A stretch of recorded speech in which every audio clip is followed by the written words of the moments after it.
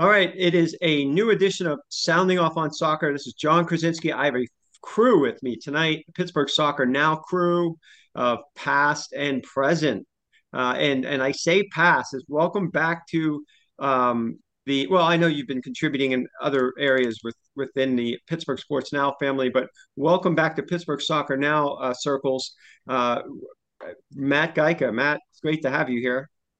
Yeah, it's been a while. And like you said, I'm still the editor of Pittsburgh Golf now from afar up here in Michigan. And yeah, still contributing to Pittsburgh Sports Live with my Penguins post games from time to time. But it is good to get back to the roots here on Pittsburgh Soccer now. Thanks for having me.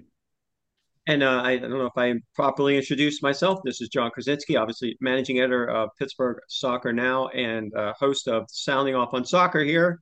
And with me also on our screen to my left is Jordan Smith. Jordan, how are you doing? Doing great. I'm in the presence of Matt Geico once again. It feels great. And last but not least, Rabbi Mark Goodman.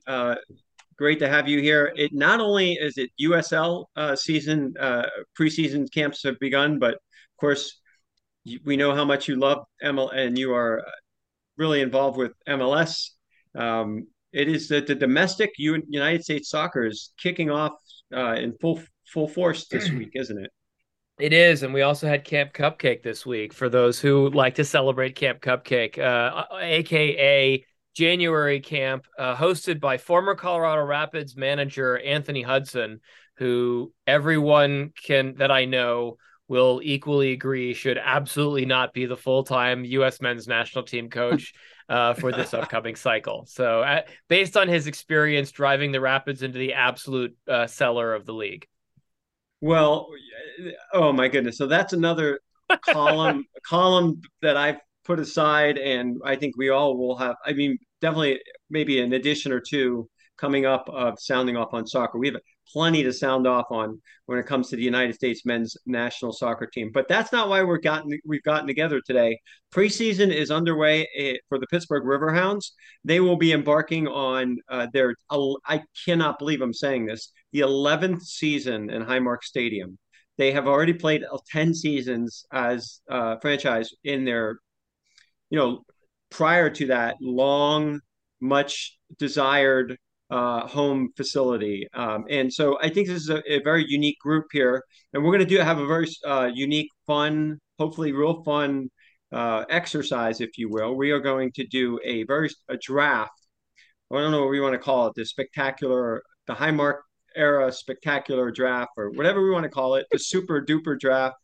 But we're gonna have a draft. We're gonna each draft a starting 11 of from the 10 years now, 10 plus years roster of from the Pittsburgh Riverhounds players that played in Highmark Stadium. So we are going to try to let's see who comes up with the best team, and then we can sort of put that out there publicly and see what people think who has the best team, that sort of thing. But we'll have a little bit of fun with this. So that means between the four of us, we have to pick 44 players. So 44 out of a little more than a couple, about 120 or so players, I think, that have been rostered for the Riverhounds. So this should be interesting, a fun group, fun exercise, if you will. So we did draw names out of a hat, sort of, and we have an order for the draft. And the order is as follows. Our special guest, Matt Geica, you get the first draft pick. Woohoo! Second is Mark. Woohoo!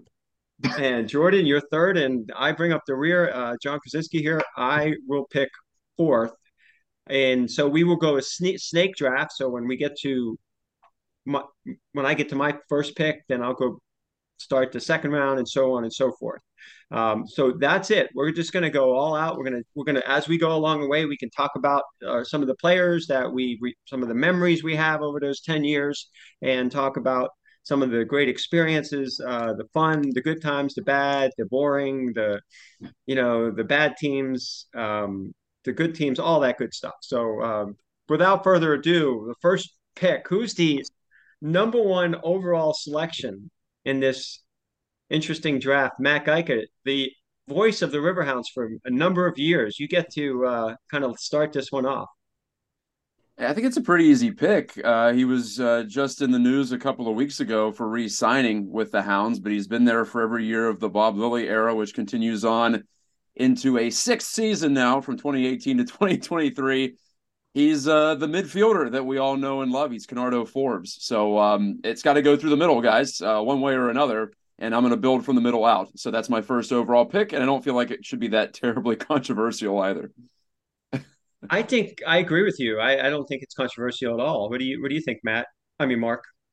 No, I think that well, so I was going to go a different direction with my pick, but now you've kind of forced my hand to go top talent because I want to get this guy before he's off the board. But yes, Kenardo Forbes has made more of a contribution to the team. He is an excellent player.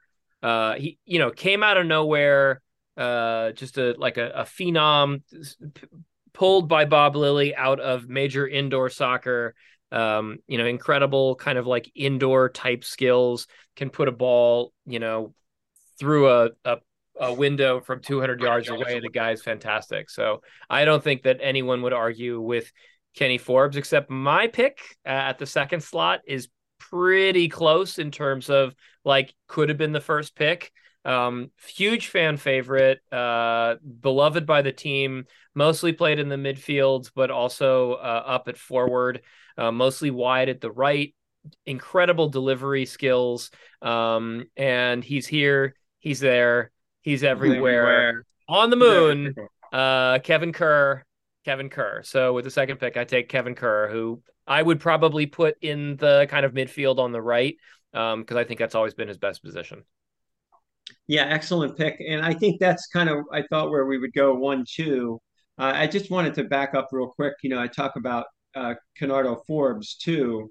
Um, just think about this 155 appearances with the Riverhounds. So that means this year, if he gets into that upper territory, he can catch Kevin Kerr, who's up there as well, and 17 goals. But think about this 44 assists in all competitions with the Riverhounds, 55, I think, overall in his USL championship career. So I just want to throw those stats in real quick.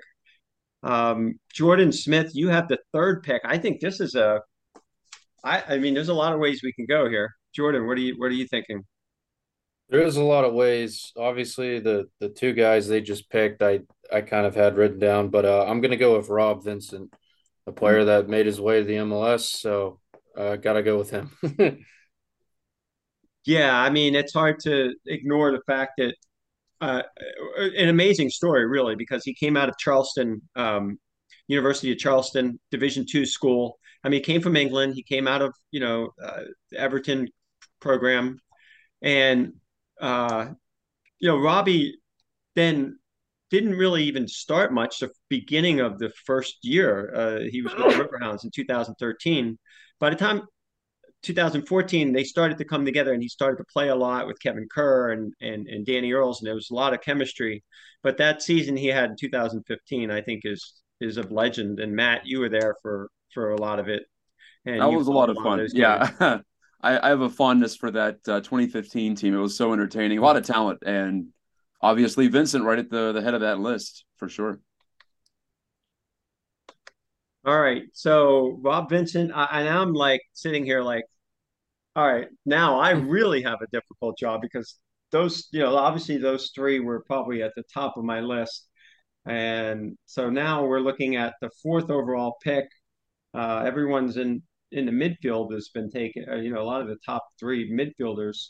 Um, this is tough. I honestly, there's a lot of ways we can go here. I will say there's not too many Riverhounds in the past 10 years who have received significant recognition within the league. And I think I'm going to go with a guy who it's hard to believe I'm not going to go attacking. I'm going to go and look at a defender. And the only Riverhound who's ever been named the defensive player of the year by any league, and that's Joe Greenspan. I think in 3 seasons with the Riverhounds, he established himself as.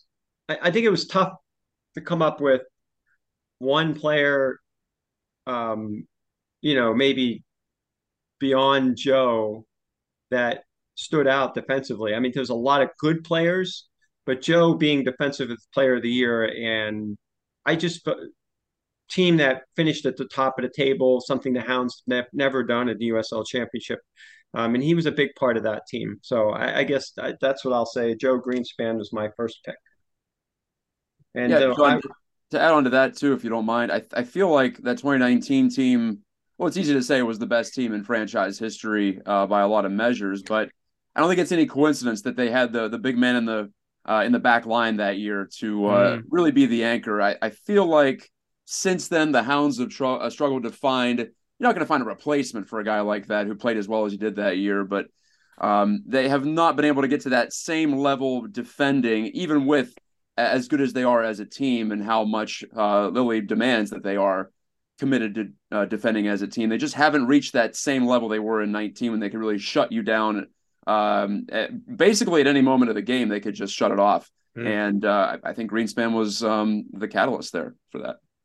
I also, and I'm curious, Jordan and Mark, your thoughts, but the other, as we wrap up the first round, one common theme, and I was looking at this, and just to let people know, I am working on creating a piece for Pittsburgh Soccer Now that will have my 11, basically my Highmark era all-time 11. But one of the interesting things that I kept looking at players who had really great seasons for the Riverhounds or had great couple seasons, and then they went somewhere else. There are some exceptions, but many, especially in the Bob Lilley era, seemed like they maximized their performances while they were Riverhounds, and then they went elsewhere and just whatever. Even sometimes life got in the way, and they didn't even, they weren't even playing a couple years within a year or two after, which is also common at this level. But I just find that interesting, Mark. Don't you? Yeah, I was nodding. If you wanted to simplify it and extrapolate out of it, you could assume it's like a system thing where the player is maximized by the people around him and the coaching system that he works in. I think Kenny Forbes is a great example of that. I don't think Kenny Forbes would be playing in USL Championship under any other coach other than Bob Lilley because nobody else would have picked him out. I think Joe Greenspan is a great example of that also because his height was so important to Bob Lilley. Even though he was a good open field tackler, but then to your point, when he went on to San Diego, he had kind of one semi-effective season and then he disappeared off the map and Joe's been very quiet. I think he's basically a bench player in USL West at this point, right? But he's whether he persists in having much of a USL career after this, it's his best years were with Bob. Yeah. All right. So I get the next pick. So let's start to move through this draft here. I'm going to go back to the top of the attack. And this is going to be a really tough choice. When I decide on my 11 and who my forward's going to be, I guess I'll give you my rationale now. I think you can go, there's three true forwards. Well, actually, there's a ton of true forwards, but there are three true forwards who have created in terms of scoring goals and in terms of how many games, how many goals, their impact, that sort of thing. But the one guy I think that just beats the other couple out by a hair, and I'm going to go with Nico Brett as my target forward here because I just his 67 appearances and 32 goals, former Robert Morris standout in his 2 years, plus in the I mean, no one's going to top his playoff performance, but you got it. I mean, that matters, right? 4 goals in a playoff game. So that also elevates him past maybe the others, even though it was a blowout and whatnot. But that counts to me. So Nico Brett is my second pick and would be my target forward on my starting 11 for the Riverhounds all decade team. All right, so unless anybody want to share anything about Nico real quick? 13 goals in 2019. Rob Vincent had 18 goals in 2015, both exceptional finishers. And I think, the question with Nico, I remember the year after in 2020 about re-signing had to do mostly with Bob.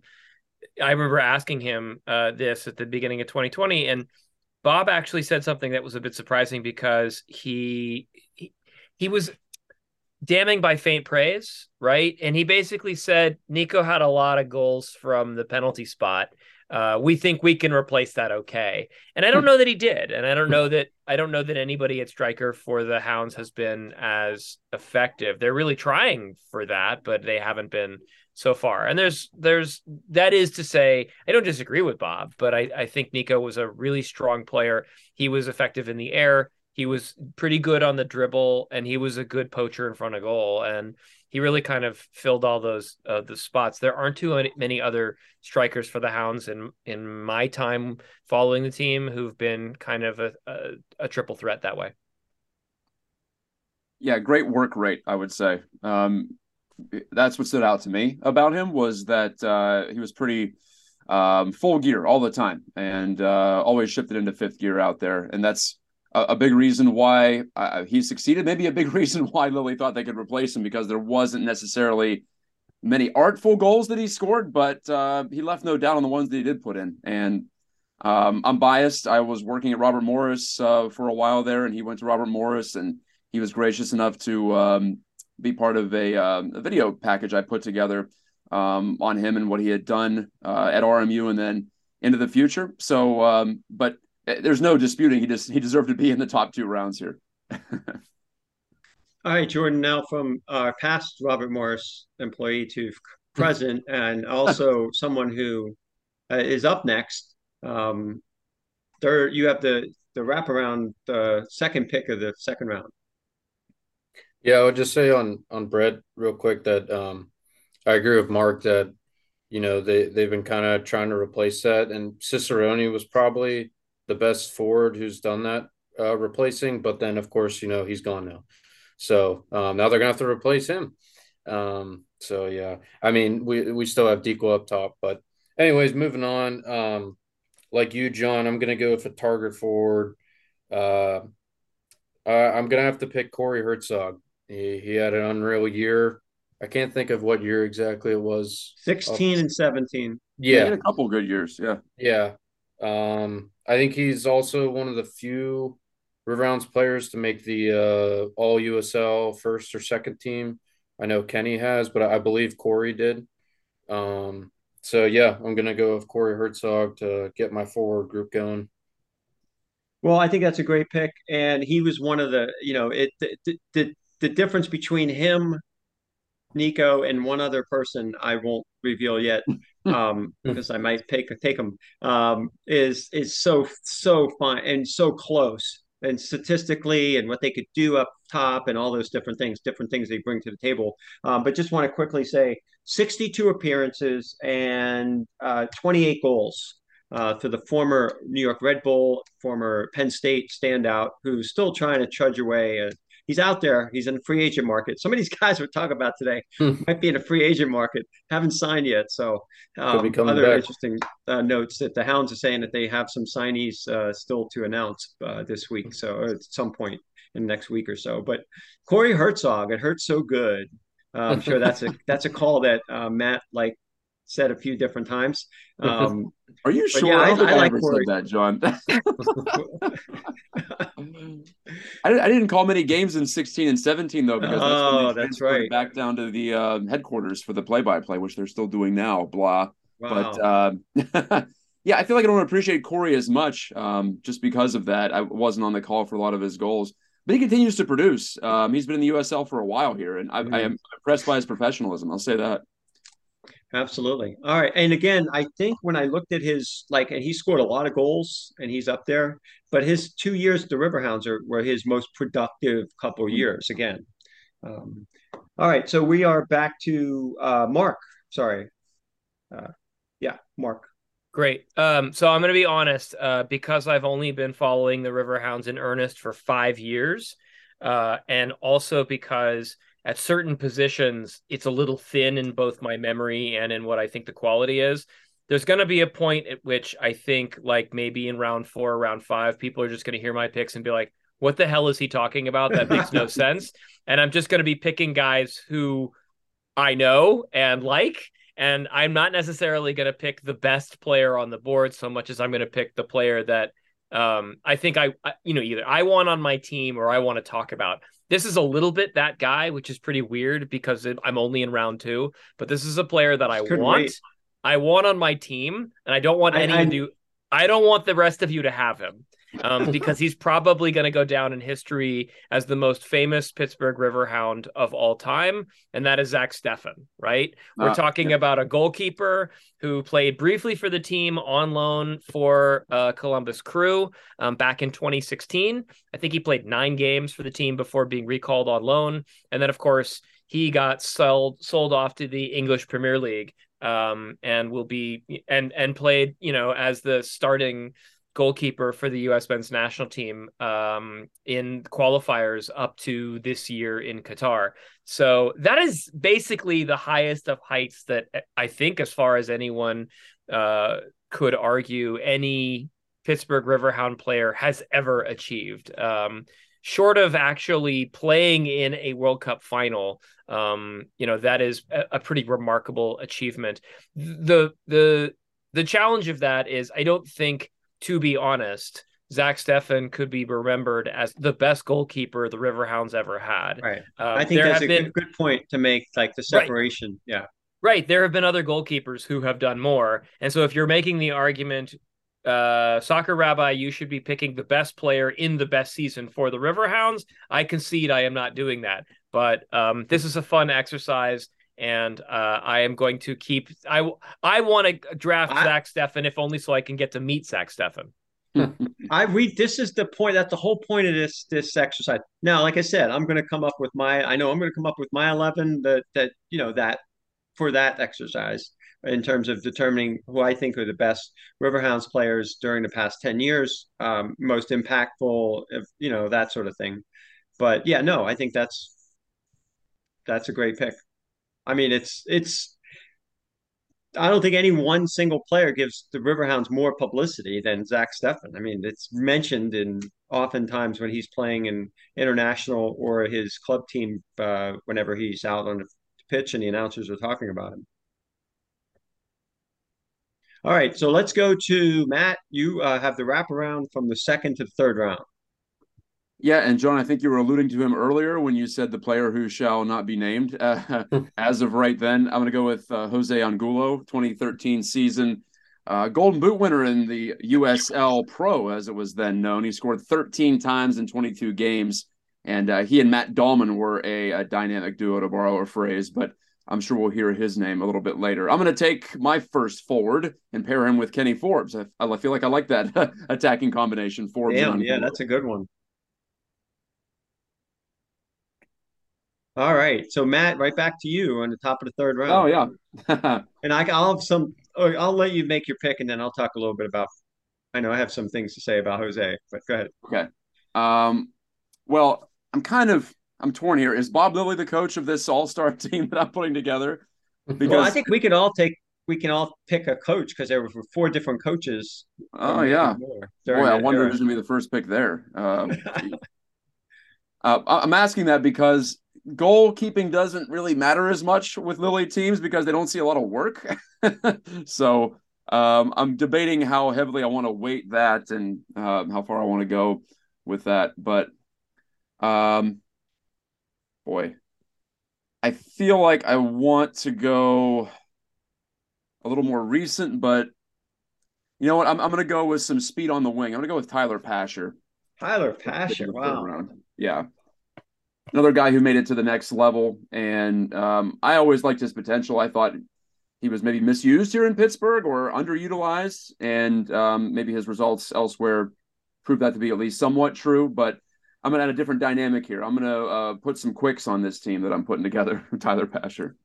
He was explosive. I will say that year he was in Pittsburgh, he was like 18 or 19 years old. Yeah. And he had come off being with Toronto FC organization, the Baby Reds and TFC2 and their academy, and then just the Heinz signed him out of nowhere, which was an interesting experiment to have him with that team. And I know there were times in my book, Miracle on the Mon, I mean, Mark Steffen definitely it was one of those things. He had this extremely talented player, but he used to get frustrated with too at times, and Yeah, I remember that as it well. was tough. It was interesting. It was just to watch him grow up before our own eyes.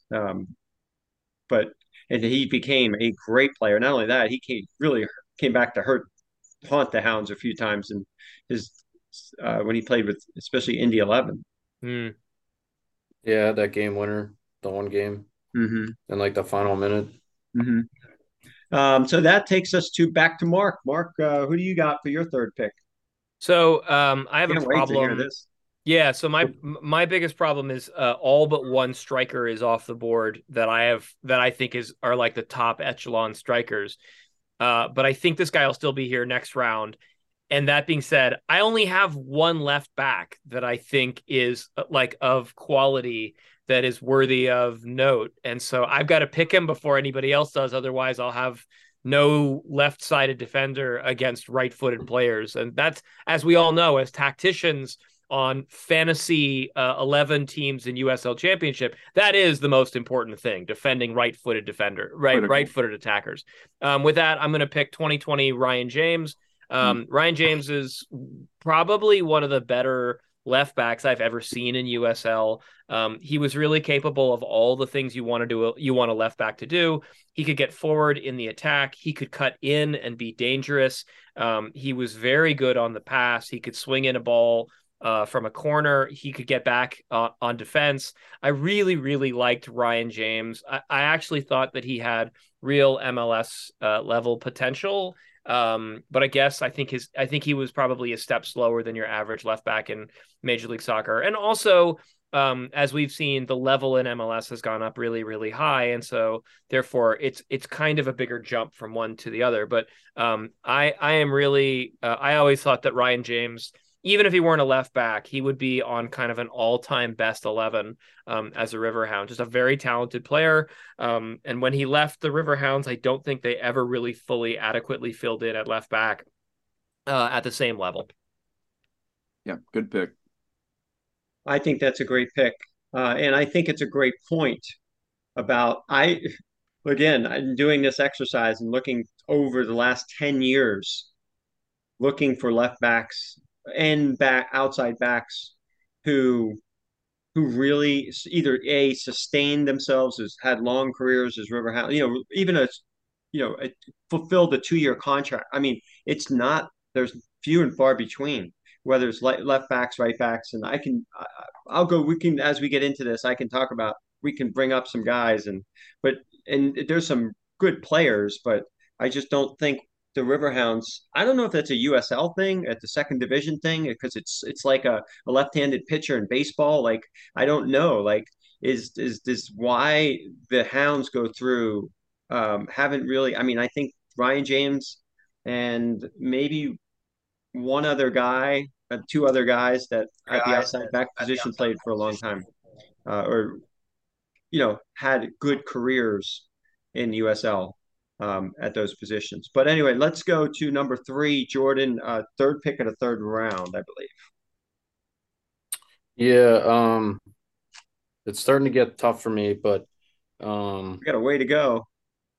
yeah, we do. To me, I want someone who controls the ball from box to box.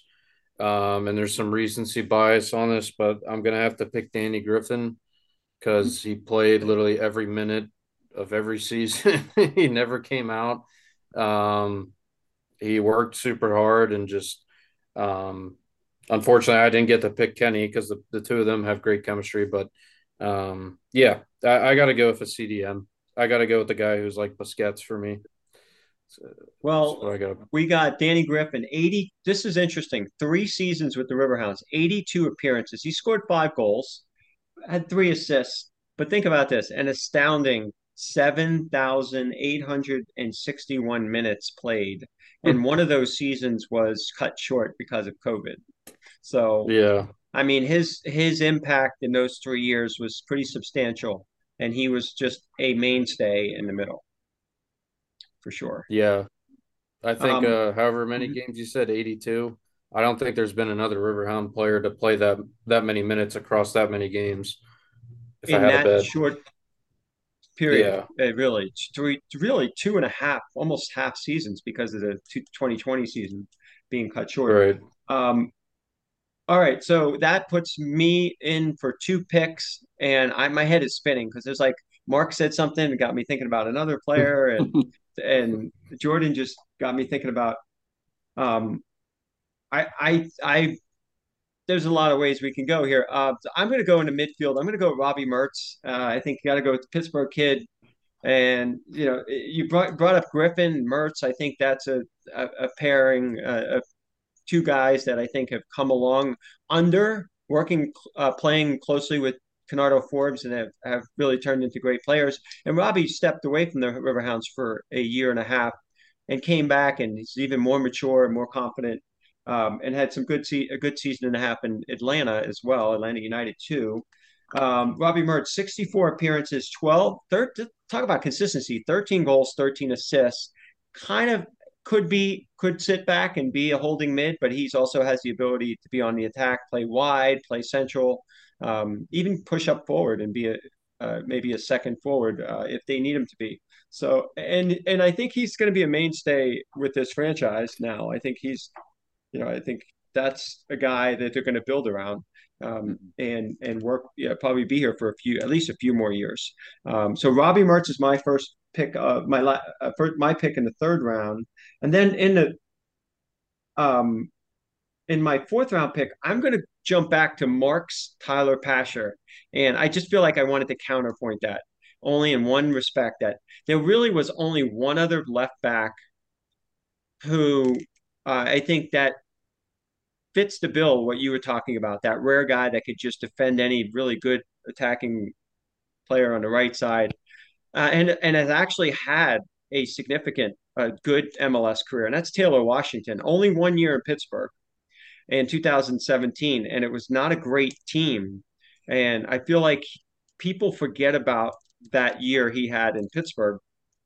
And obviously, he was drafted by the Union, came to Pittsburgh after his stint with the Union and Bethlehem Steel, and then the next year went to Nashville and has been with Nashville ever since. And I think obviously not getting big minutes in MLS, but in his time in Pittsburgh, and talk about speed. I mean, there is nobody faster on that side that I've seen in the 10 years in Highmark Stadium, can just lock people down. And I think he was very, very under the radar in terms of Pittsburgh soccer fans' eyes. But I think Taylor Washington, there's a reason why he's still playing in the MLS, and because he has some of those intangible skills that you don't see a lot of in the USL Championship. So that's my fourth round pick.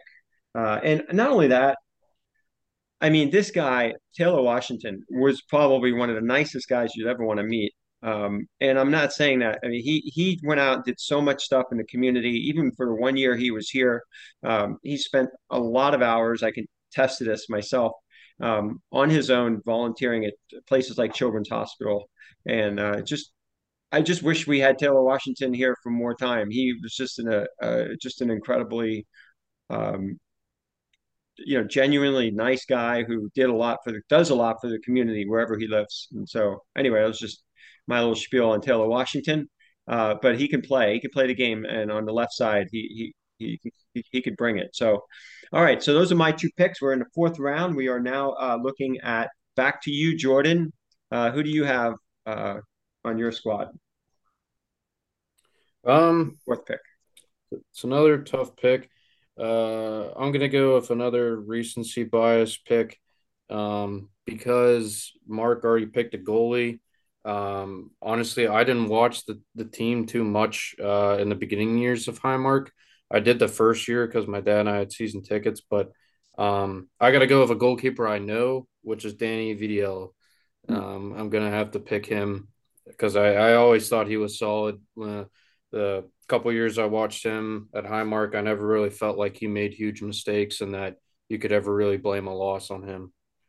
The only Riverhounds Golden Glove winner, I Yeah, believe. I Although think Kyle we're right. Morton came close, right? He was like like it was such a percentage point. He just came up short.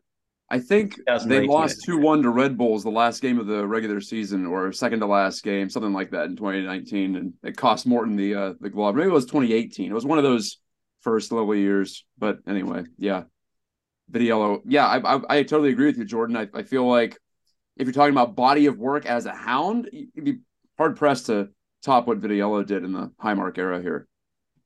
2 seasons, and then last year, what a fantastic season with Sacramento. Not Yeah. only do they, I mean, they had a good year playoff team, but in the Open Cup made it all the way to the final. And Vitiello, in one of the Hmm. questions, the things that I was looking at, who elevates, in my eyes, in the Riverhounds history in goal, like who came up big in penalty kick shootouts when they haven't had that many opportunities. He did that in the U.S. Open Cup for Sacramento, and he had some PK saves when he was with the Hounds. So, Mm-hmm. He did. um, yeah, I just think the world of the guy. I think he's a great player too. Yeah, Vitiello was actually my top pick at goalkeeper, but I wanted to go with Stefan. I mean, I think Vitiello in his year was better than Stefan was in his year, but I still pick Stefan anyways. All right, so that takes us to we're at the fourth round, and I guess back to you, Mark. Sorry. No, you're all good. Here's my next pick where I have no choice because if I don't pick this, then I'm just going to sound like an idiot because I don't know any really good players at this position. But I'm going back to striker. And the last striker I've got on my board who's worth picking from this era is 20 is let's see. I wrote down 2010, but that's wrong. It's 2015 and 2016. Libogang Moloto of South Africa. Moloto had 6 goals and 7 assists in his first year with the Riverhounds in 2015 at the age of 24. And he is a graduate of Lindsey Wilson College, which has won more NAIA championships than almost any team. And he was found at United FC in the South African Football League before he came to the Riverhounds. So how he wound up with the Hounds, I don't know, but just a wild story. And he was one of those guys when I started covering the Riverhounds in my first year, who I previewed an opposing team, and John edited my work by adding. And you did this all that first season, that first year that I lived here, 2018, 2019, by adding, former Riverhound to the end of almost every player I mentioned. So I would like pick out a player on the Louisville team, or pick out a player on Indy, or pick out a player, for Bethlehem. And then John would just go, former Riverhound. And I'd be like, who didn't play for the Riverhounds? What are we? Like the transfer station of USL? You must play for us before you're allowed to go on and play anywhere else. That happens when you're a team that actually, persists longer than almost any other team in USL. It doesn't fold or get promoted to MLS. So we've had every player because you're going to come through us eventually. Anyways, Lebo Moloto. Matt, what are your thoughts on Lebo? I know you and I got to Yeah. know him pretty well. Yeah, I I know I thought did. Lebo was a delightful guy. I'm not sure he was a striker though. He was more of an attacking mid, wasn't he, John, when he was here? Absolutely. Yeah. 4-2-3-1, and he was a man in the middle. And he was a rookie, young player, and he had Robbie on his right, he had Kevin on his left, or Kevin on his right, Robbie on his left. I don't even know who they put up top. I mean, Vinny Dantas and whoever else they put up top, Miro Cabrillo and Yeah, whoever Miro they had up sometimes. top. Yeah. It didn't matter. You had Lebo and Robbie and Kevin, and that was a tremendous trio, Yeah. attacking trio. Well, I'm going to play him up front because I have no choice, because I don't That's know totally, anybody else who can play and score goals. So he can handle it for sure. He's got technical skill, like few who have come through Pittsburgh, and like many guys, I was disappointed when he left to go elsewhere. And he's bounced around a bit, but it does seem like he pops up every now and again with spectacular play. He had a couple of highlight reel goals and assists in the 2 seasons he had in Pittsburgh. So yeah, Lebo, disappointed I didn't pick him. I'm upset I didn't pick Robbie Mertz. I think I overthought my third round pick, but Robbie, if you're listening, I apologize. Happy to have you back in Pittsburgh. Well, Matt, we're gonna jump right to you now because I think you Yeah, have the last pick of the fourth round and then the first of the fifth. I do, and I want to go. Oh boy, I already have a pretty decent forward. I already have a midfielder. I want to go with Jordan Dover on the back line. I feel like he's as solid as they come. If Pasher's going to make some runs, then Dover's going to help out on the back end when the ball comes the other way again. He was always so reliable in Pittsburgh, and got a chance to play some international soccer as well, and just fit in perfectly with whatever they were doing. And he and Ryan James, in fact, had the flanks covered very well for a couple of really good Riverhounds teams that we've seen at Highmark Stadium. So he's my pick to end round 4. No doubt. And I think, he's right at the top of the list of outside backs that have contributed 92 appearances, 5 goals, three assists. Uh, but he was kind of versatile too. He could do some things getting forward, and but if they needed somebody to just lock down people in the back, and he was definitely a staple on the defensive side as well. Good pick. So that's your first pick, your fourth round pick. So now you have the first pick of the fifth round. Mm-hmm. All right, so we've got some flash in the midfield with Canardo Forbes. I'm going to add some steel and some muscle here with the Mad Irishman, Danny Earls. We're going to throw him Oh, in the mix. Scott. Yeah, I'm Irishman. What am I saying? Yeah, Danny would. I did not hear that. You did You not would not hear love that, that, Danny. no. How dare I say that? Yes, absolutely. Irishman. Danny Earls. Yeah, See, and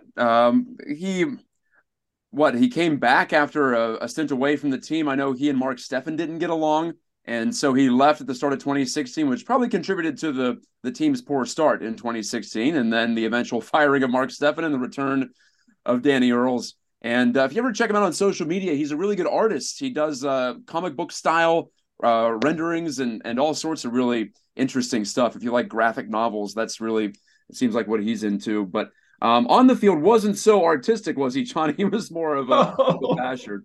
And he was the no, captain a couple of games as well, and picked up a few red cards. So I think he adds an element to the team that we need. and one of the few Riverhounds who have won an MLS Cup, Oh, yeah, and from Mark's beloved Rapids, that's right. and the interesting career. It's interesting too because when you go back and you see players like Danny Earls and Rob Vincent and Kevin Kerr, and the numbers are different than the players now. And Danny played for I believe 4 seasons in Pittsburgh, but he had 76 appearances. And we would talk about 3 seasons, and Danny Griffin's had over 80 appearances. So it's pretty crazy the amount Mhm. of games that they're playing now versus back then. But yeah, good point about Danny Earls. So 2014, he came in that chemistry with Robbie, and but they didn't know where to put him. He was playing left back where he had played in MLS for spells as well. He had played left back that 2014 season, but then when he came 2015, Mark Steffen's like, no, this is the guy I want that's just going to clean up everything and on top of the back line and just be a holding mid. And I believe he ended up with 12 assists in his career, 4 goals and 12 assists. Of course, 2 of those goals came in the Miracle on the Mon game. So he scored when some of the most unbelievable goals. Only four, but they were all seemed like highlight reel goals or some kind of crazy goal, like getting the penalty kick miss and putting that back and stuff like that. So, all right, so we are still fifth round, so we're going to try to keep moving. Danny Earls, it was Matt's first pick. Now we're at Mark, your second pick, your pick in the fifth round.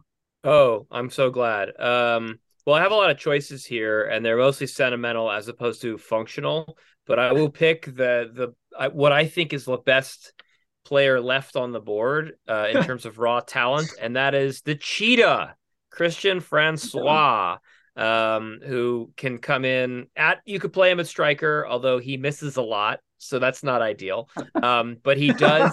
He does take a lot of shots, and he does put a tremendous amount of pressure on the back line. So you can force the opponent to react. And I think that has always been the greatest thing about Francois is that he is just a handful to deal with, and you can't leave him alone. He's just going to terrorize you with that ridiculous out of sight pace that he's got. So I'm really happy to add him to my ball club.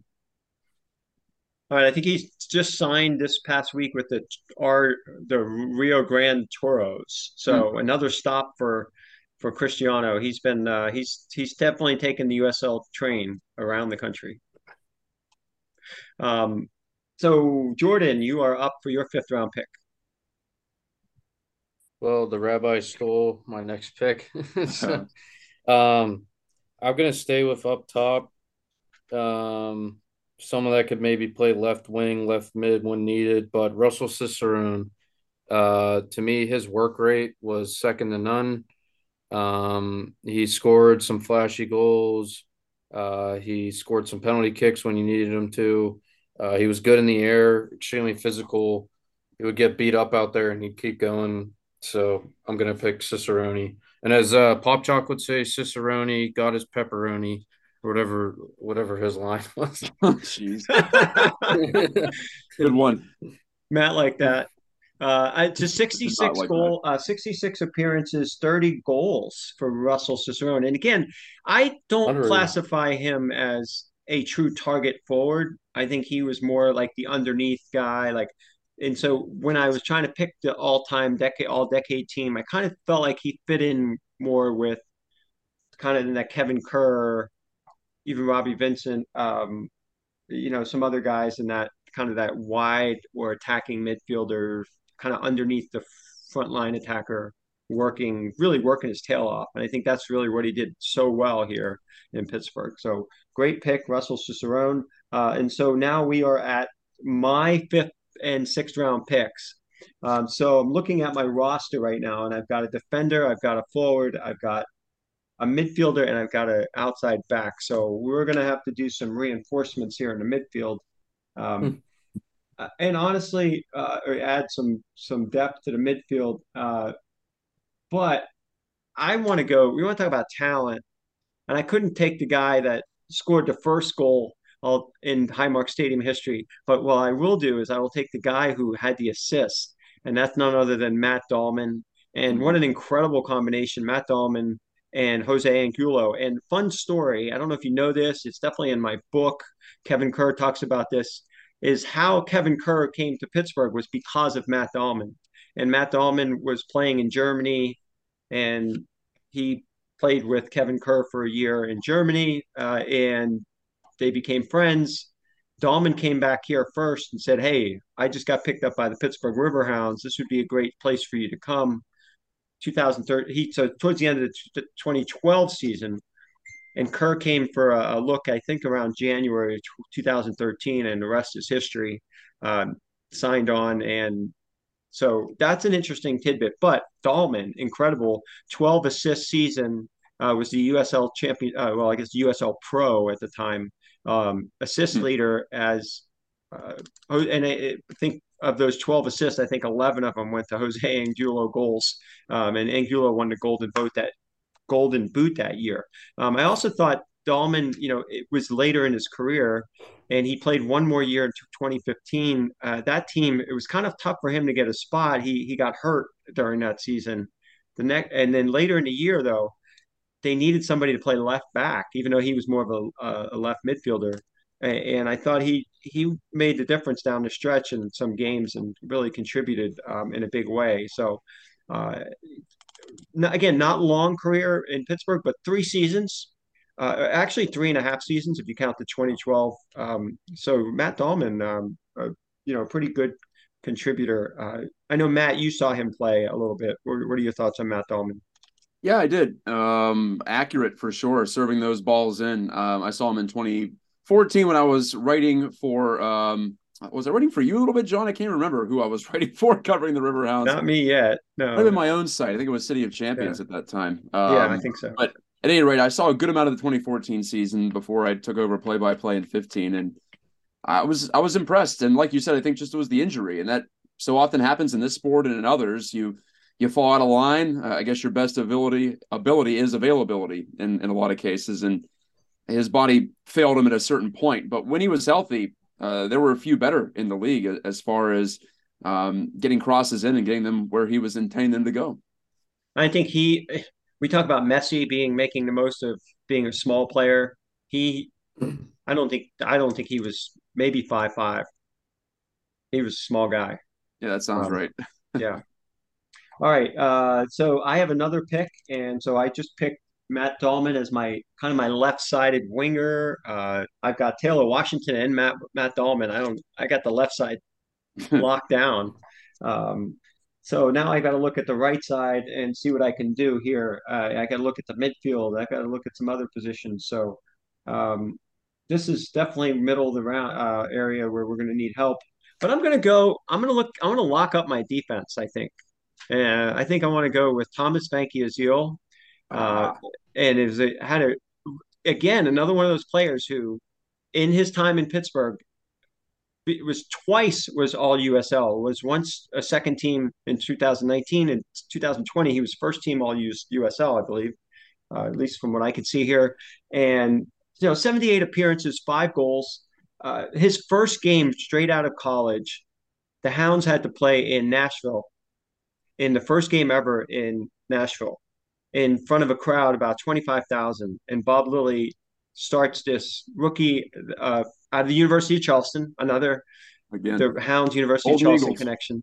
connection, and he was, you can tell there was some nerves in that first game, but man, did he just really contribute to that team and to the 2019 and 2020 teams in a big way.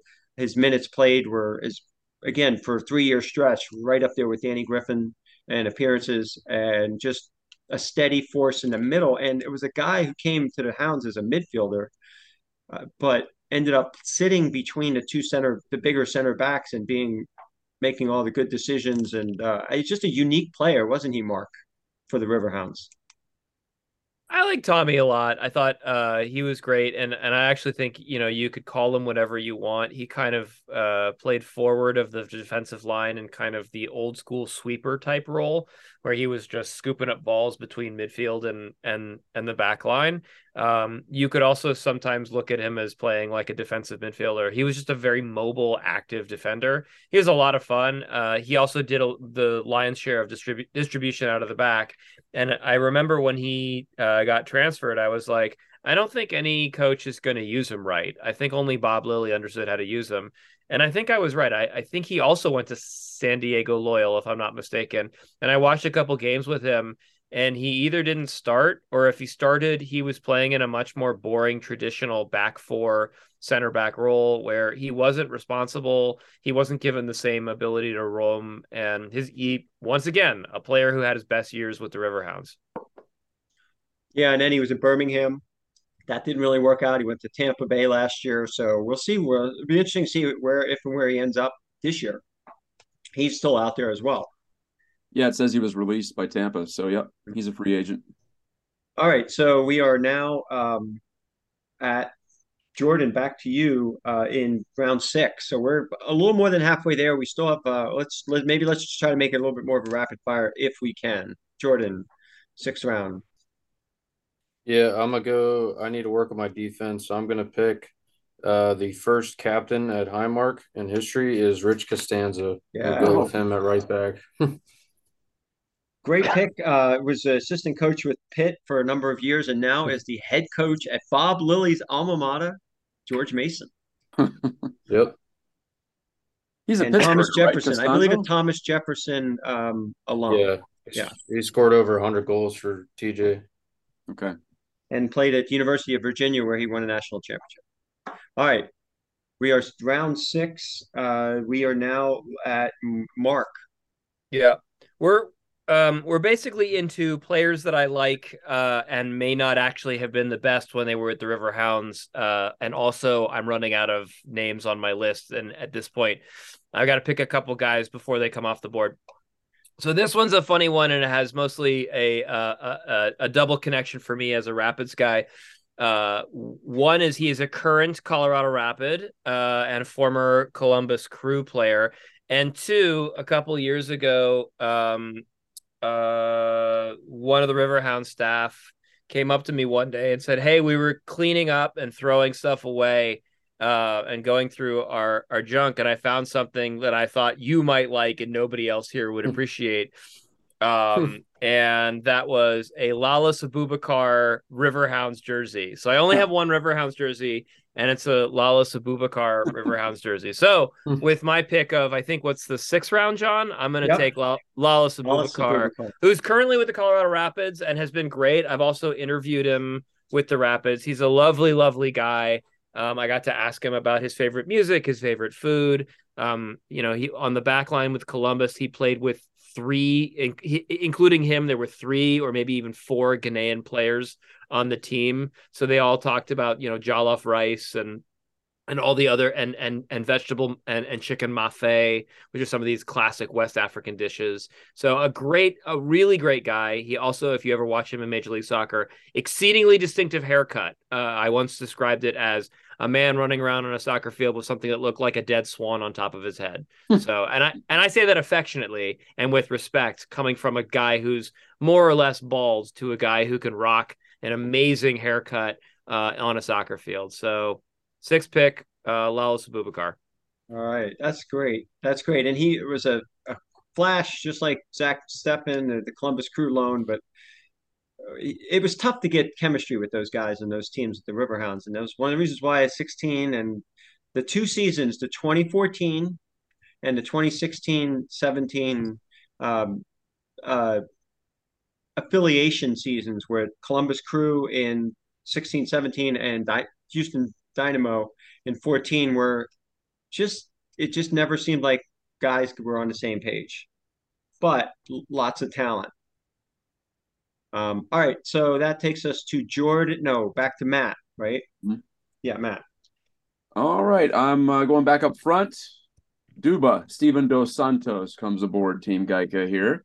Talk about a guy who could draw you a foul and draw you a penalty. There might not have been anyone better I've ever seen, at least not in person at Highmark Stadium. Maybe worldwide soccer. He's got that skill down, but I think it minimizes his ability to pull balls down, to be a hold-up guy, and pretty good passer. I feel like he brings a lot to it, and maybe not the best pure finisher in the world, but I wouldn't put him in the category of a Brett, for instance, but he's right up there. Had 14 goals in a couple of seasons with the Hounds. 2020 season was like a half season, so call it a season and a half.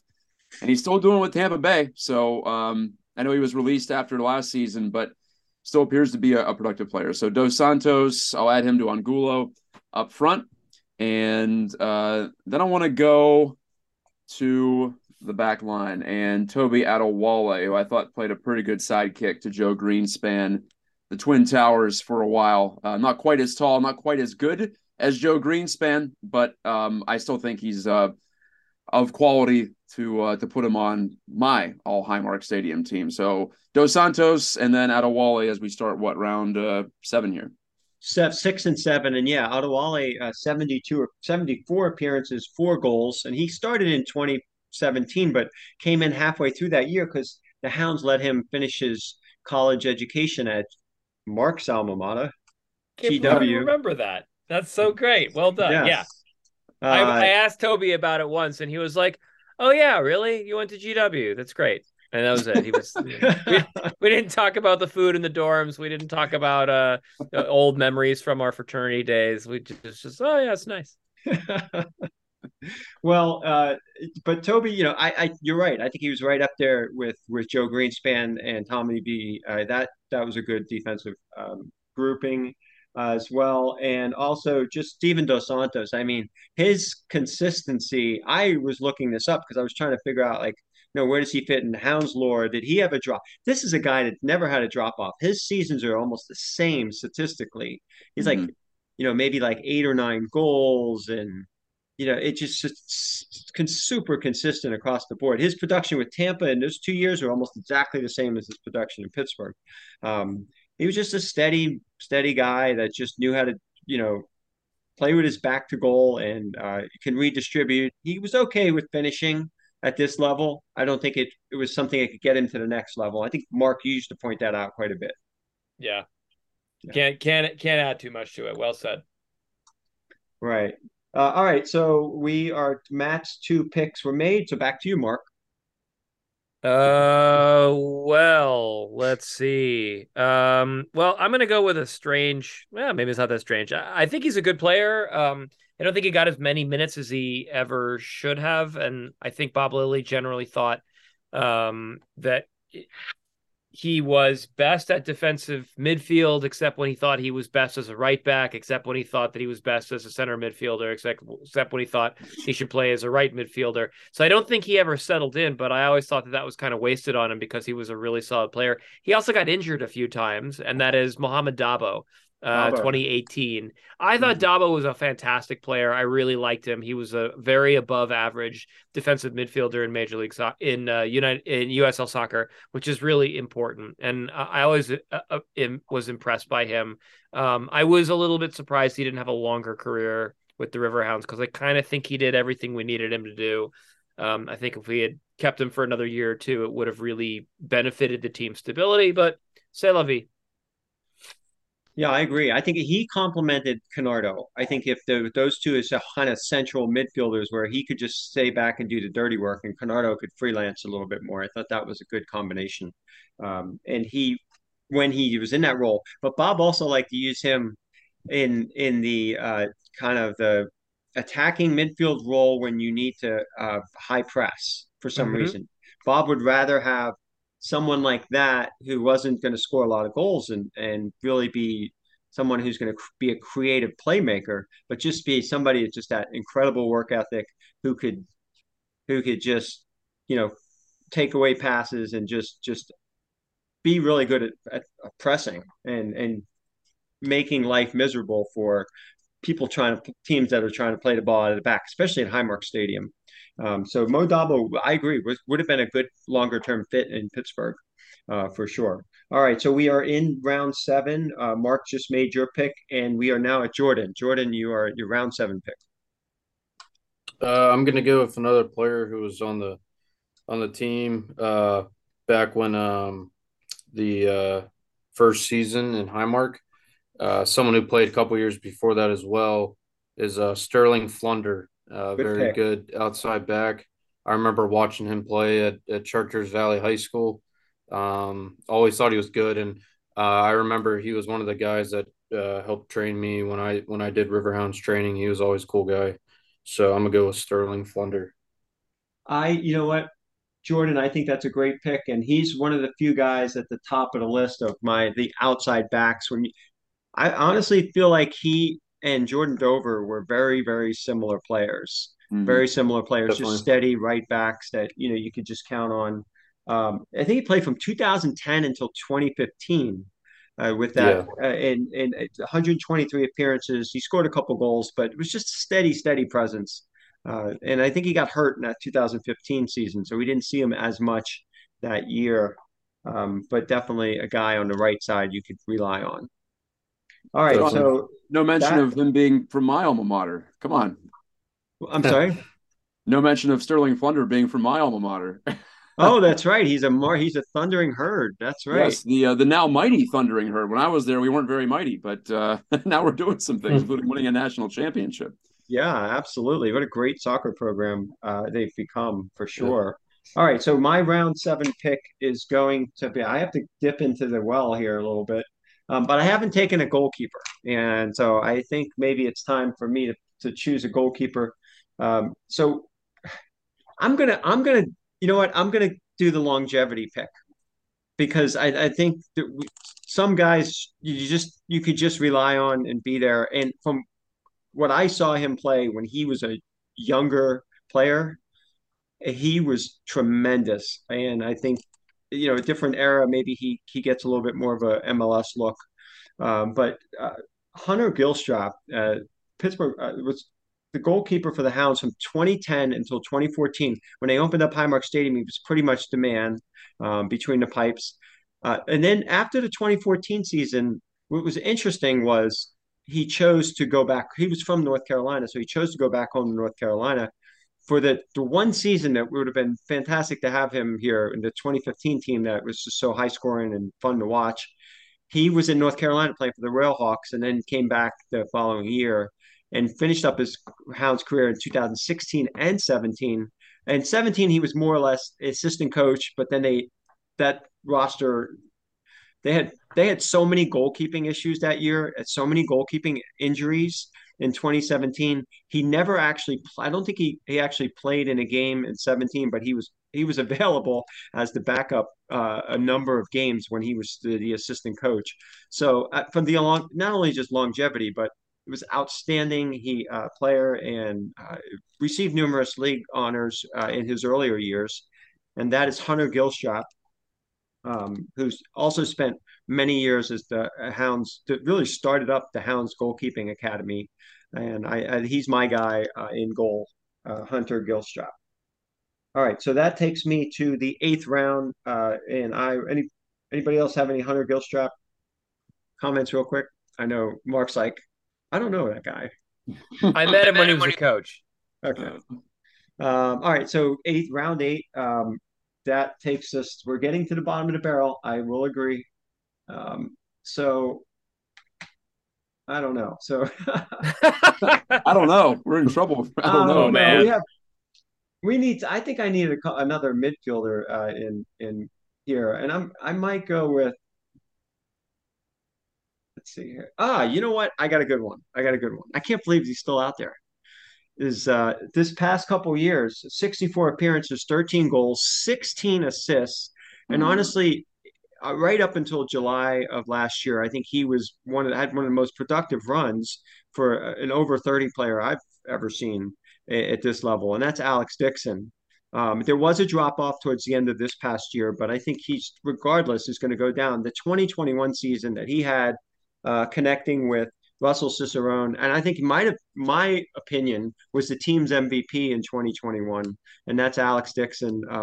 You go way back. He started out in MLS with Houston, and he had a really good career. And he played for Bob in Rochester, and so I just it's a guy that you can't ignore, and love to have him up top or on the flank. So Alex Dixon is my eighth pick.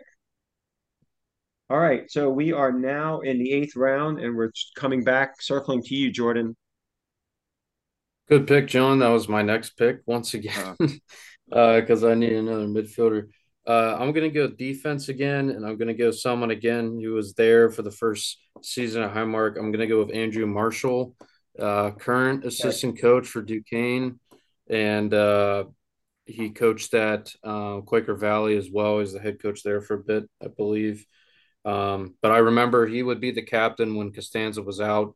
I think he had an injury at some point. Marshall stepped in as the captain, but pretty good center back, good leader from my memory when I was 15 years old going to games. Yeah, excellent player, and 44 appearances, 3 goals. He was on a All USL second team in 2013, and he had some clutch goal. He only had a few goals here and there, but I remember one of them was real clutch late goal in the July 4th game, the first July 4th game, 2013. So why I remember that, I don't know. All right, so we are at round eight. We're circling back to Mark now. All right. Well, I think we're all a little bit reticent and wary of picking a more recent player. There's a lot more street cred. I just took Alex Dixon. What are you talking about? Right. Well, that's fair. That's fair. But I want to say that overwhelmingly you get more street cred by claiming a player from the 2013 team than saying I watched the guy last year and he seemed really good. But that's what I'm going to go. In the 5 years I've been here, I think that one of the best center backs of this team has had is former Pitt center back Arturo Ordonez, and he's been fantastic. He was fantastic for Pitt. He was fantastic last year for the team. He was the only one of the 3 or 4 center backs who got into the regular rotation. I really felt generally played kind of a flawless game. I was really impressed with the way he played. Good at clearing balls. Good at defending in the open field. Pretty good at distribution out of the back. Really like Arturo. I think he could have a really good, long, successful career in USL unless he wants to go back to his native Spain at some point and play maybe in the second division if he gets a shot at that. I did notice, speaking of second or lower division playing in Europe, Toby Adewale did sign for a German team in like the 4th tier. So that was his last stop. I just wanted to point that out. Wow. Fourth tier in Germany, second tier in America. I don't know, where. Right. Yeah, but good for him. Um, all right, so we are now at Matt for your two picks in the eighth and the ninth round. All right. I'm going to go pretty recent too. A guy who's still on the squad, Albert Dikwa, 16 goals in now Dang it. parts of three You guys seasons. I need some speed up top to go with the big guys in Angulo and Dos Santos. So stylistic choice, but I've always liked Dikwa's work ethic, and he runs hot and cold. I think he's run hot and cold in Pablo's eyes as well. It seems like certain times he's either right there in the starting 11 or first off the bench. Other times he's not, but overall a productive player, and I'm happy to add him to the forward group. And then I'll go back to midfield, and I'll also pick another fairly recent Riverhound. We're going to add some shiftiness and some creativity with Anthony Velarde. He had 10 goals for the Hounds, and I always thought he was capable of more. Maybe he thought so as well, and didn't get a lot of great opportunities to really get a stretch of starts. But I was always a fan of his game, and I thought he was a nice complement to the teams in 2019 and in 2020, especially. So I'll go Dikwa and Velarde, a couple of more recent Riverhounds with my eighth and ninth picks. All right, very good picks. Now we circle back to Mark for your ninth pick. So only three to go, Mark. You can do it. Yeah, we're into silly season now. I'm down to picking players for novelty value and nothing else whatsoever. And for this, I'm going to have to pull it off of the group chat that we talked about before. I want to pick what I think might be the only Pittsburgh Riverhound player whose first name starts with X, and that is Jaleel Asani. Jaleel Asani, who played for the 2019 Riverhounds team. I think he came into one game and played for like 5 minutes. Jaleel was hurt most of the year, so not to be offensive or anything like that. Like, I'm sure he's a wonderful soccer player, but he was mostly hurt. Came out of Macedonia, which I believe when he arrived, Right. I did not know was a country, to be honest. So Jaleel Asani. He's not going to win me any championships, but he will win me a trivia question now and again. All I have to say, and I don't know if anybody here knows of Ryan Adelaide, but that's the pick that I would think you were going to bring out. Mr. Obscurity would be Ryan. We'll get to Ryan Daly later. We'll get to Ryan because I met him. Because I met him. But anyways, that's another story for another time. If we have time. That was the one I was thinking that you were going to pull out of your hat. But okay. All right. Kalani Asani. Jaleel Asani, for me, he fits in at any position because he didn't play at all. So I can put him wherever I want. Oh man, I'm trying to at least try to build a team here. Okay, no, that's fine. By the way, Macedonia is no longer a country, Mark. It is now North Macedonia. So, thanks. Yeah, there you have it. If I had a dime for how many of those guys came through here, we could be here all night. But okay, so Mark, your pick for the ninth round is taken. Jordan, do you have a Mr. Obscurity as well, or? I don't. I actually have someone that I think we all forgot about because he just had 1 year in 2021 with the Riverhounds, 6 goals and 4 assists, a free kick master, Tommy Williamson. Tommy Williamson. I'm going to go with him. All right. Well, if you need a free kick, you got Tommy Williamson. Exactly. All right. Real quick. Who's the best these days? Oh, he's with Loudon now. Okay. Best Hounds free kick specialist I've seen in 10 years. And that would probably be Robbie, I guess. Yeah. Corey Herzog could line it up. I mean, Corey Herzog, honestly, like he was just an assassin from wherever. I saw some nice ones from Cicerone. I mean, I thought he was pretty solid. So, but yeah, and him and Kenny are both really up there. So, and Rob Vincent though in the run of play, of course, the Miracle on the Money had the goal too. It's a dead ball goal as well. But he was just in the run of play. Matt, I mean, what he could do was just He was just too good for the level, John. If you go back and watch some of those highlights, it just it doesn't look fair. Some of those shots that he takes, some of the looks that he gets. So it was only fitting that he went on to DC United after that. Mhm. Yeah, a note on Forbes as well. When he goes for goal, yes, I don't think there's very many better out there in the league. It just that he doesn't really do it as much, but he scored some beauties over the years too. Mm-hmm. All right, let's try to stay on track here. So we're in the ninth round, and I feel like Tommy Williamson was just picked by Jordan. So I have two picks, right? So I have 9 and 10, and let's Yep. see what I can come up with here.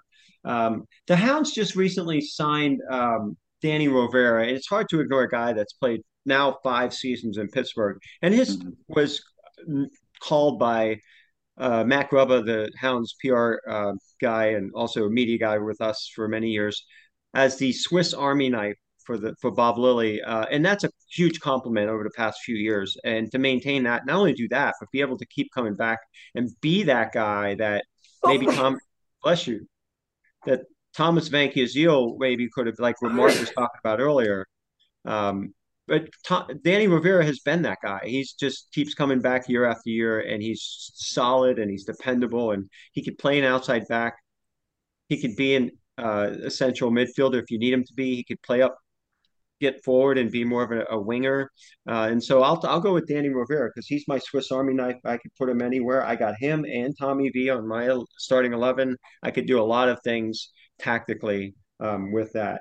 And then my 10th pick, wow. So I will look down. I should really go with a fun pick too.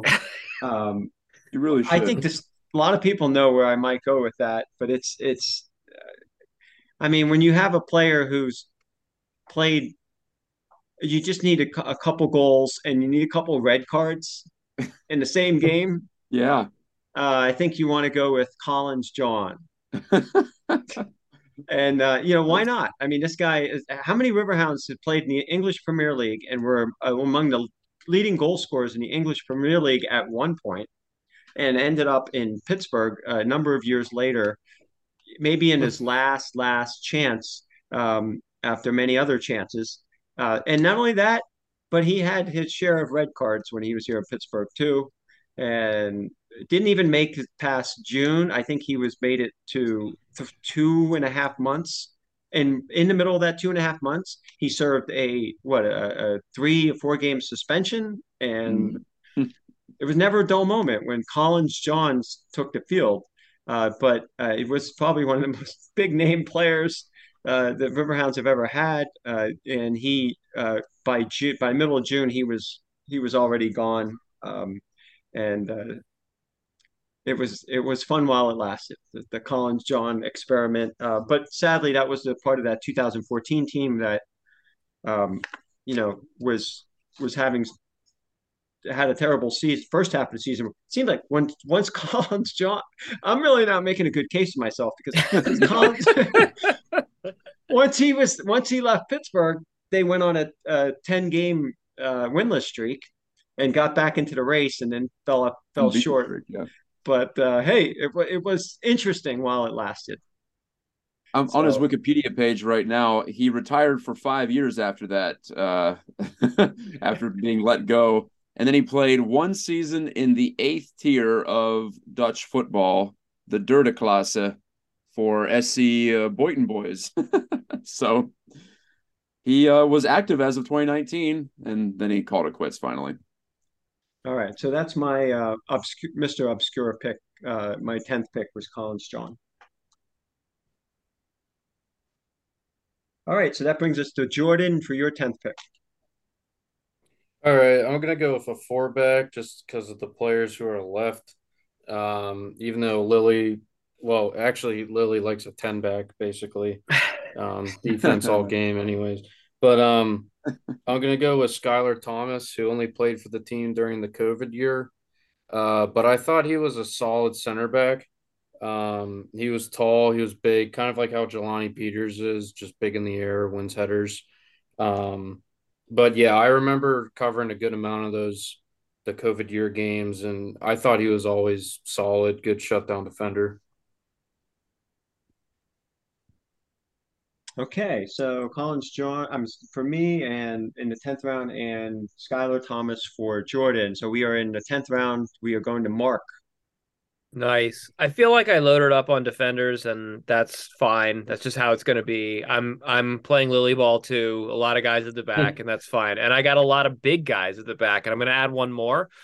This player had a decent year, 1,800 minutes the year he played for the Riverhounds, but I think his reputation as a player is being kind of a well-known USL guy, and being also a fighter for justice, a leader amongst his players, especially when he played for the Charlotte Independents, and that is Good Hugh pick. Roberts. Good pick. I knew you were going to do that. Yes. No, you Good pick. didn't. Maybe you did. But Hughes, I mean, I think, when you're going to 10th guys, you start to think about like, who would you actually want in the locker room with you?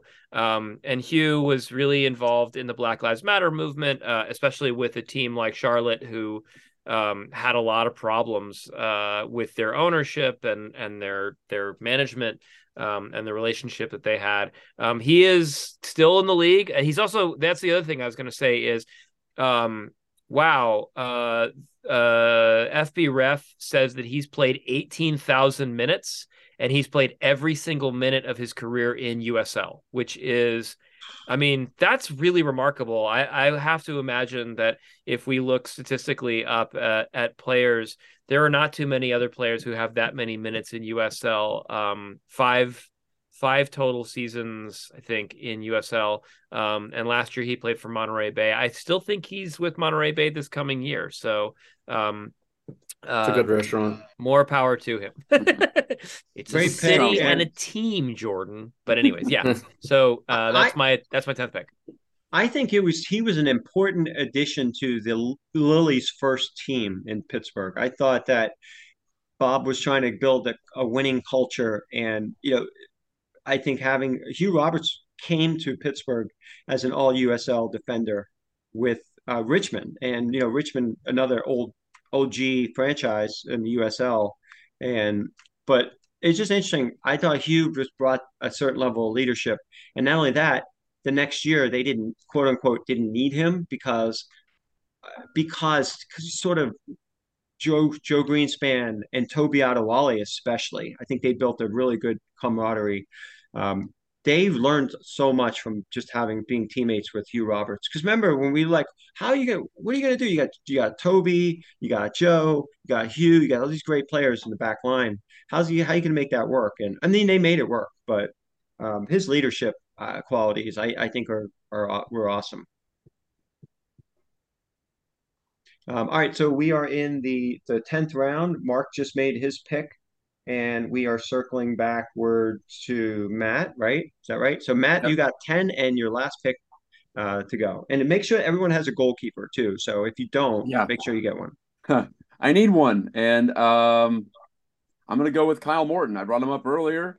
Hmm. I always liked his ability to keep it calm back there. I thought he did a good job of maintaining focus for maybe the one or two quality chances he was going to face per game. I always thought he was ready for those, and he was a good fit here in Pittsburgh, and he's gone on to good success as well, and a heck of a nice guy to talk to from a journalistic and broadcasting standpoint. So bonus points there with an honorable mention to Ryan Thompson. I also really enjoyed my conversations with him, the Jamaican keeper. Maybe he'll be taken before we're done with this thing, but I'll take Morton. Just I'm trying to build a winner here. I got to go with him in all good conscience. I picked 3 defenders and 3 forwards. I have 3 midfielders out there. I'm going to go with a defensive-minded midfielder to play in front of the back line, and someone from earlier in the Highmark Stadium-era, man from Ghana, Stephen Okai, who I think is Good now a pick. Hounds coach, isn't he? I believe. For the Riverhounds Development Academy, I want to say, or at least he was for a bit. But Okai And I is think he my was pick. coaching Montour, wasn't he, Jordan?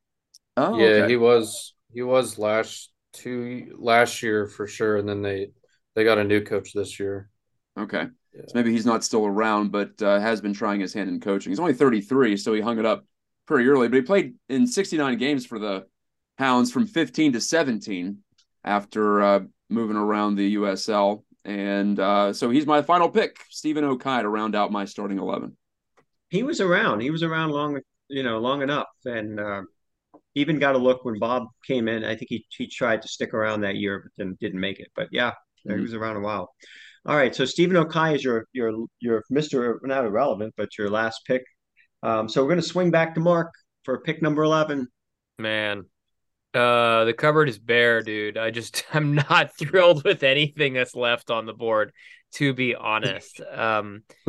I guess we'll go with um a guy that I guess we saw some flashes and could turn into something good down the road, or is a nice talented player who I really enjoyed talking to, and that is Toby Sims, who played on the team last year. I like Toby a lot. I thought he was a solid player, and he deserves the right to be on my team. I'm a little heavy at fullback and wide and defense, but that's what I got. I feel really bad that I think I'm never going to score a goal with the team that I have. I just don't have a lot of guys who can put the ball in the back of the net. But a lot of guys who can defend. So Toby Sims. You've got Kerr and Meloto. I like that combination at least. Yeah. It's true. And I got Cheetah, so we got a guy who can get real close to goal and then miss. Drive Lily crazy if he's your Drive coach. Lily crazy. All right, so we are now it's Jordan and me, and then we're done. Jordan, you got the second to last pick. Fill out it. Okay, well, I was gonna go with Stephen Akai. Yet again, Geika took my pick away. I Yes. think you've all taken picks away from me. But that's what happens when we're picking 44 players. Um, yeah, There's some, I'll tell I'm you kind what, of because there's only two picks left. There's some interesting Riverhounds still left from the past 10 years on the board. I'm there. scanning through the list here. There certainly is. That's what I've been doing this whole time sitting here. Um, I'm There's kind of one, in a there's one fourth. out there that I don't know if I'm going to take it, but I it's kind of hard to I ignore. probably, I think I know I who you're pro thinking of. Go ahead. I'm I sorry, probably Jordan. won't say them. I don't know. Oh, you're good. But if I'm kind of, I have my back four. I have my goalie. Um, this isn't the combo I would exactly put out there at the front three, but moving Cicerone, Griffin, Vincent into the three center mids, which doesn't make sense. But if I had to pick someone else up top, I'm gonna go with Edward Kiza, kind of a future pick, who the potential is there. Didn't play too much in the regular season, but then in the playoffs just went off. He had some. It looked like he had some chemistry up there with Dikla, and he got drafted by the Revolution. So I don't want to make any obscure weird picks. I have one in my mind, but I'm gonna go with Kiza. All right, hold on. All right, so Jordan, you go with Edward Kiza, which, again, we got one Arturo Ordonez pick and we got Edward Kiza pick. I think we're picks of potential and former pick Yeah. guys. We've got this pipeline going with Bob Lilly. I have the final pick, and this is tough because I was like thinking about like, me, I know there's still about probably 2 dozen other guys that I, think could fit into the pieces. Who makes my team most interesting would be could be one player, um, and but I already picked Collins John, so I don't know if I need another enigma on my team. But do you guys? Nobody? Do you know where I'm going? I do, I think. I I don't. Can I say it Yeah, or go no? ahead, say it. That's what I was gonna say. What's Romeo Parks. Yeah, that's what I Romeo was gonna say. Parks? Yeah. I We had him on the haven't list mentioned. too. We've gone this far into this podcast, and we haven't mentioned Romeo Parks. And I just think, though, in terms of talent and in terms of contributions and notoriety, probably not the most, um, the notoriety you want, excuse me. But Romeo Parks in his time in Pittsburgh, um, 2016, 17, and 18. So in 2016, obviously, we know what happened. He 5 games into the season scored 5 goals. He was on fire, and then everything just fell apart against New York Red Bulls when he lost his mind, basically, um, and was not only waived from the Riverhounds for his kicking incident against Carl Met and the New York Red Bulls. He obviously didn't come back for the rest of that season, but the Hounds were, and Tuffy Schallenberger and Dave Brandt, and then even Bob Lilly later, were all willing to give him second chances. And he got a second chance in Pittsburgh. And he was part of that 2018 team that made the playoffs. And he was, one of the attacking pieces that Bob Lilly counted on. So, why not? Why not Romeo Parks? So, Yeah, I think that's a great pick, John. I was honestly afraid to do it. I think only you, the captain of the ship, can take that pick. But I just want to say, both as a soccer fan, as a human being, and as a rabbi, I can never leave the rabbi part completely aside. But like, none of us should ever be judged on the worst day we ever have, right? And I think that that's the story of Romeo Parks, which is modern American media are going to vilify him and only remember the Riverhounds and him for that one moment. But it was probably the worst moment of his life. Definitely the worst moment of Carl Ouimet's life. But the fact that the Hounds staff and the league could forgive him afterwards speaks a lot. And the fact that he went on to have a productive soccer career afterwards speaks a lot to who he was as a human being. I think We've all that's wanted well to kick said. someone.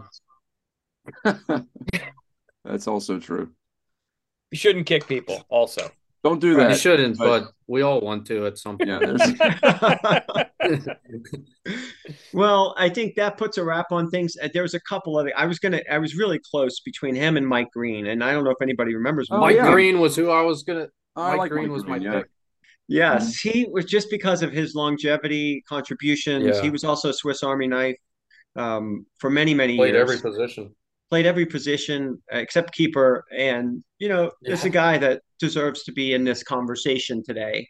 And I didn't want to have this conversation without including him. I'll just never forget. I was in Red Bull Stadium when the Hounds lost that game, and they had a 2-1 lead in extra time and ended up losing 4-2. And I was sitting, the press box there is really awesome because you're really right on the fifth, right on the midfield, right on the field, literally. It was tremendous. And the bench was right below me, and everybody left the field. And one guy was sitting there on the bench and would not leave the field, and that was Mike Green. And I mean, that guy just put it out, his heart and soul, game in, game out, did whatever was asked, and he found a way to stay on this, in professional soccer, and did it with a lot of hard work all the way through 2017. So just Mike Green is the 12th man for all of us, for all of our Honorable teams. mention. Yeah. Nice. He only played for the Beautiful. Hounds, 133 appearances for the Hounds. Only played for them though. No other professional appearances. Wow. That's cool. That's a good finishing story for a 45th guy. 145th guy. All right. So thank you Oh, guys. hey, John, speaking of that game in New York, what about the guy who scored 2 goals in that game, Willie Hunt? Yeah, Willie Hunt He was next another to me. one. Yeah. Definitely on my list. He's there. He's hovering. So we picked 44 players, and so 45, 46, 47. I think that you can go to 60 and have some 70. We could have had Rachel, we could have added Pop Chalk on here. And things would have been insane. Pop And Chocolate's had the crazy picks. Yeah. yeah. You Yeah. had some nickname or something to throw out there. Yeah.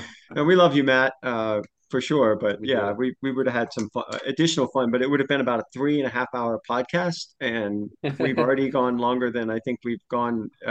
But it's fun. Good times. And Matt, great. Thanks for joining us. Any Absolutely. quick parting shots as the Hounds enter preseason? Well, Jordan. I'm looking forward to seeing where this, I guess, franchise evolves now. They have the training center at Montour Junction, so that's a big step forward for the franchise for player recruitment, I think, as well. And as far as the man on the bench, Bob Lilly, I'm curious to see if he continues to evolve, if he he's always been the guy who has a solution for every opposing tactic and has so many different ways he can play his roster. I wonder if he settles more on one mode or one thing or another this year, or if he just continues to roll with what's working, because it is working. But I do know that the Hounds are looking for more success in the regular season and also in the postseason as far as staying at the top and making a deep run here. That's all that's missing for this franchise in this era. For sure. Yeah, off Matt was saying, yeah, I mean, you teed it up for me there. Just what's kind of missing is that deep run. When you play in a city like Pittsburgh, I mean, the Riverhounds have done pretty well, I think, of selling tickets for the most part, especially getting through COVID. I think they've done okay, and this upcoming season, I think all the games are at 7 p.m. Lots of them are Saturdays, so I think that's good to get that attendance. And I think there's been a great culture built. And but I think when it comes down to winning those postseason, uh, having a long run, winning big games, I mean, I think Lily's done a great job, and he coaches butt off this past postseason. Just didn't work out for them. They just lost to Louisville once again. But when you look at, in my opinion, I criticize a lot of coaches around Pittsburgh sports, and I love Mike Sullivan, but it's been a first round exit past 5 years for the Penguins. I love Mike Tomlin, but it's just been not enough playoff wins when they had a top tier QB, wide receiver, blah, blah, blah. So my point is Bob Lilly, I just don't want it to be another 5 years of losing in like the first round or, maybe the second round. There's got to be a deep run at some point. And that's probably not all on him, for sure it isn't, but that's what I'd like to see within the next couple of years. Mark, parting shots?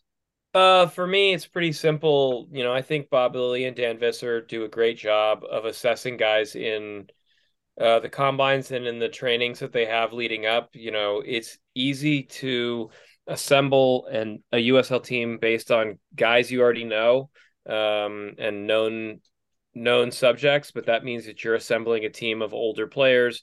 The Riverhounds have always gotten it done with those players between the age of 20 and 24.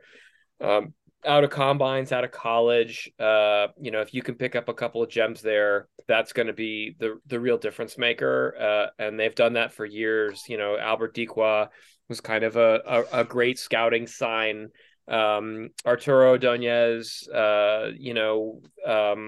Canardo Forbes, all guys that, if you didn't have a great scouting eye, you wouldn't have picked in the first place. So we're right in the bell jar for that. We're waiting to see who they come up with. We'll know in about 3 or 4 weeks. Yep. Absolutely. I think that's a good way to finish this pod. And I think that Bob Lilly has said it. He said it a few weeks ago, that they are going to be younger this year. He not holding anything back on that. There might be a few more free agent pickups. There might be another veteran or two, but it won't be like the team's last 2 previous seasons. I think we're going to see Kenny Canardo. Yeah, he'll be like a de facto assistant coach out there on the field and in his 30s. But other than that, I think we're going to see much younger team. And I think they're going to keep building with players that, they think they can re-sign the following year and have a lot of potential. In addition to the core that they have. So yeah, it should be an exciting year. Preseason, there's so much more to go. We have a lot to cover. There's going to be a lot of fun features and things in terms of preparing for the season on Pittsburgh Soccer Now. So looking forward to that. We have some announcements coming this later in the week. There's going to be some pretty exciting soccer related news coming down the pike. Both locally and both relating to Pittsburgh Soccer Now. And that's the teaser. That's what I'll leave out there. And looking forward to that news. And other than that, guys, thank you for joining me tonight. I know we went long, but appreciate it, and always appreciate your camaraderie when it comes to Pittsburgh soccer. Yeah, we get paid overtime, right? So that should be super fun. That's right. Cool. Going late into the night. Hey, the franchise deserves it. 10 years at the new stadium. Well, not a new stadium anymore, but as you alluded to, or someone alluded to during this podcast, it was actually Mark. Not many teams stick around this long in the USL, or whatever you want to call the second division. Used to be the third division. Sure. So they're to be applauded for that. And they deserved something like this to look back at least recent history. All right. Well, thanks again, Matt. Thanks again, Mark and Jordan. Great job tonight. Good luck with your teams. We'll put them out there on social media. We'll let people judge and see what they think, and we should have a lot of fun with that. All right. So that's been another edition of Sounding Off on Soccer. Thanks, guys, for joining.